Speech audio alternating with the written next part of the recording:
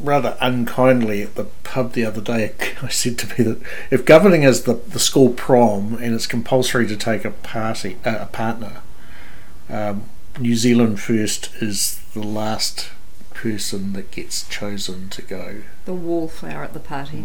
Nobody wants to dance. New Zealand First, that's what we're going to talk about today. I'm Simon Ewing-Jarvie. And I'm Heather Roy. And we'll follow a similar pattern as we have with the other parties, right, Heather? That's right. We're going to just do a very brief history of New Zealand First, where they've come from, where they sit on the political spectrum, who the key people are, and what you can expect from the party in the election campaign.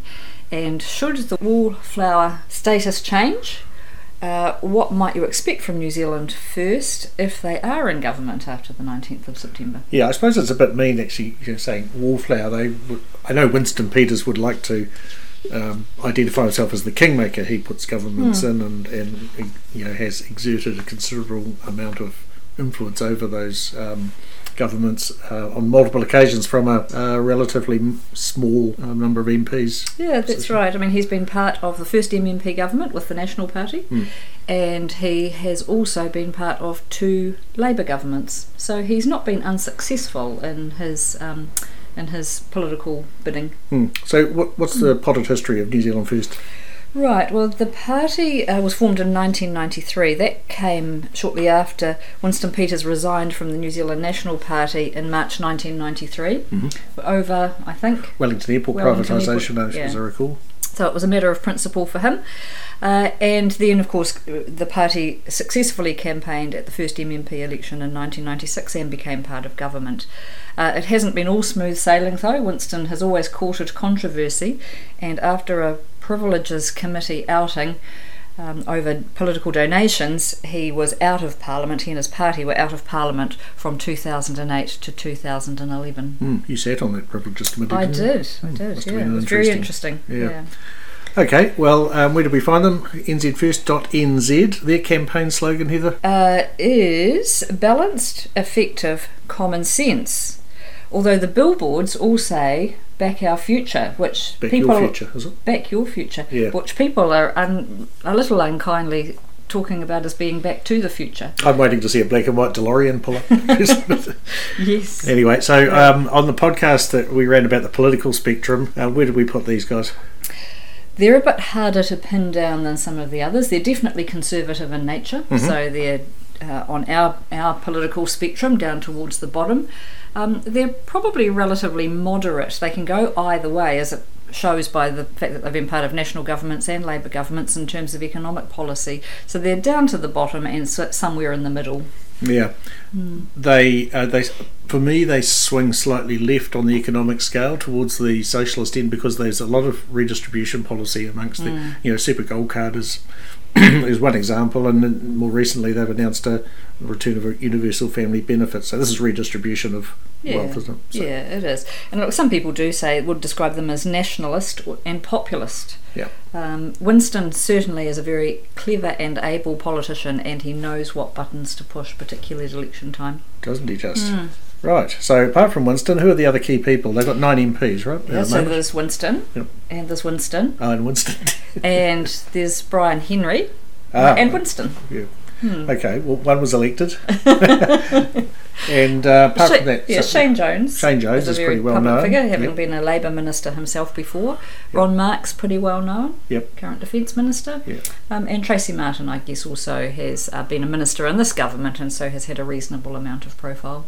And Fletcher Tabato, who is the deputy leader, is a parliamentary under secretary, isn't he, for Foreign Affairs? Right. But basically working as Winston's sidekick there, almost like an associate minister, but not. Yes, and some people did think that he might be being touted as the new leader when Winston finally retires, but there's certainly been no movement in that space. And they haven't got a list out yet, have they? No. New Zealand First famously always leave their list to the very last moment, and that's about 3 weeks out from the election date. So Winston waits. The party lists have to be lodged with the Electoral Commission by midday on the designated date. Winston always announces his party list at 11 a.m. Well, they're not polling very well. They're down around 2%. They don't have an electorate seat. I think expecting Shane Jones, or hoping that Shane Jones will win Northland, is a long haul. He's polling third there. So it could be the end, but you never count the old Tusker out, do you? Count Winston out, no. It's probably the most common saying around Parliament. Yeah. It is getting harder to see them get back there. I think they must be worried, and because they are in serious trouble. They're not going to win an electorate seat, which means they're dependent on reaching that 5% threshold, and a whole raft of polls done quite recently, they've failed, except in one poll, to get anything above 2%. Yeah. So I was going to ask you what we can expect from the party in the election campaign, but look, I went to their website, which looks fine, until you click on policies, and it takes you to a login page where you have to log in to presumably to see the policies, and so I did. This was one of, because they've changed their website a couple of times, I used to follow them. So I've set up an account, and it accepted all that, so they've got all my personal detail, and then I went to click on policies again, having logged in, and it took me back to the set up an account page. Oh, you had to log in twice. I was in the death loop.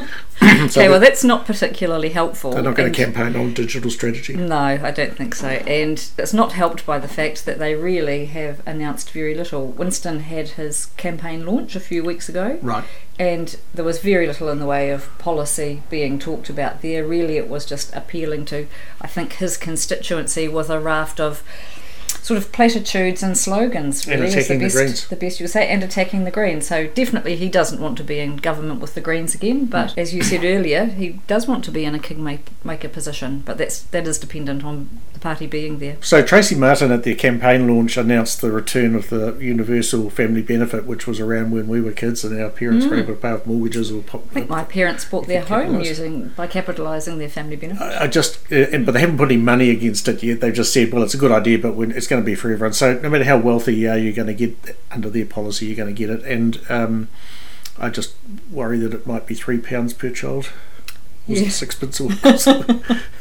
And also, what else have we had? Announcement was Winston suggested getting the older people, the baby boomers and the generation beyond us, to come out of retirement or semi-retirement or come in and help basically retrain people who are made redundant as a result of COVID and need to get on. Well, nice idea, but he's going to have a bit more of a plan around that one, I think. Yep.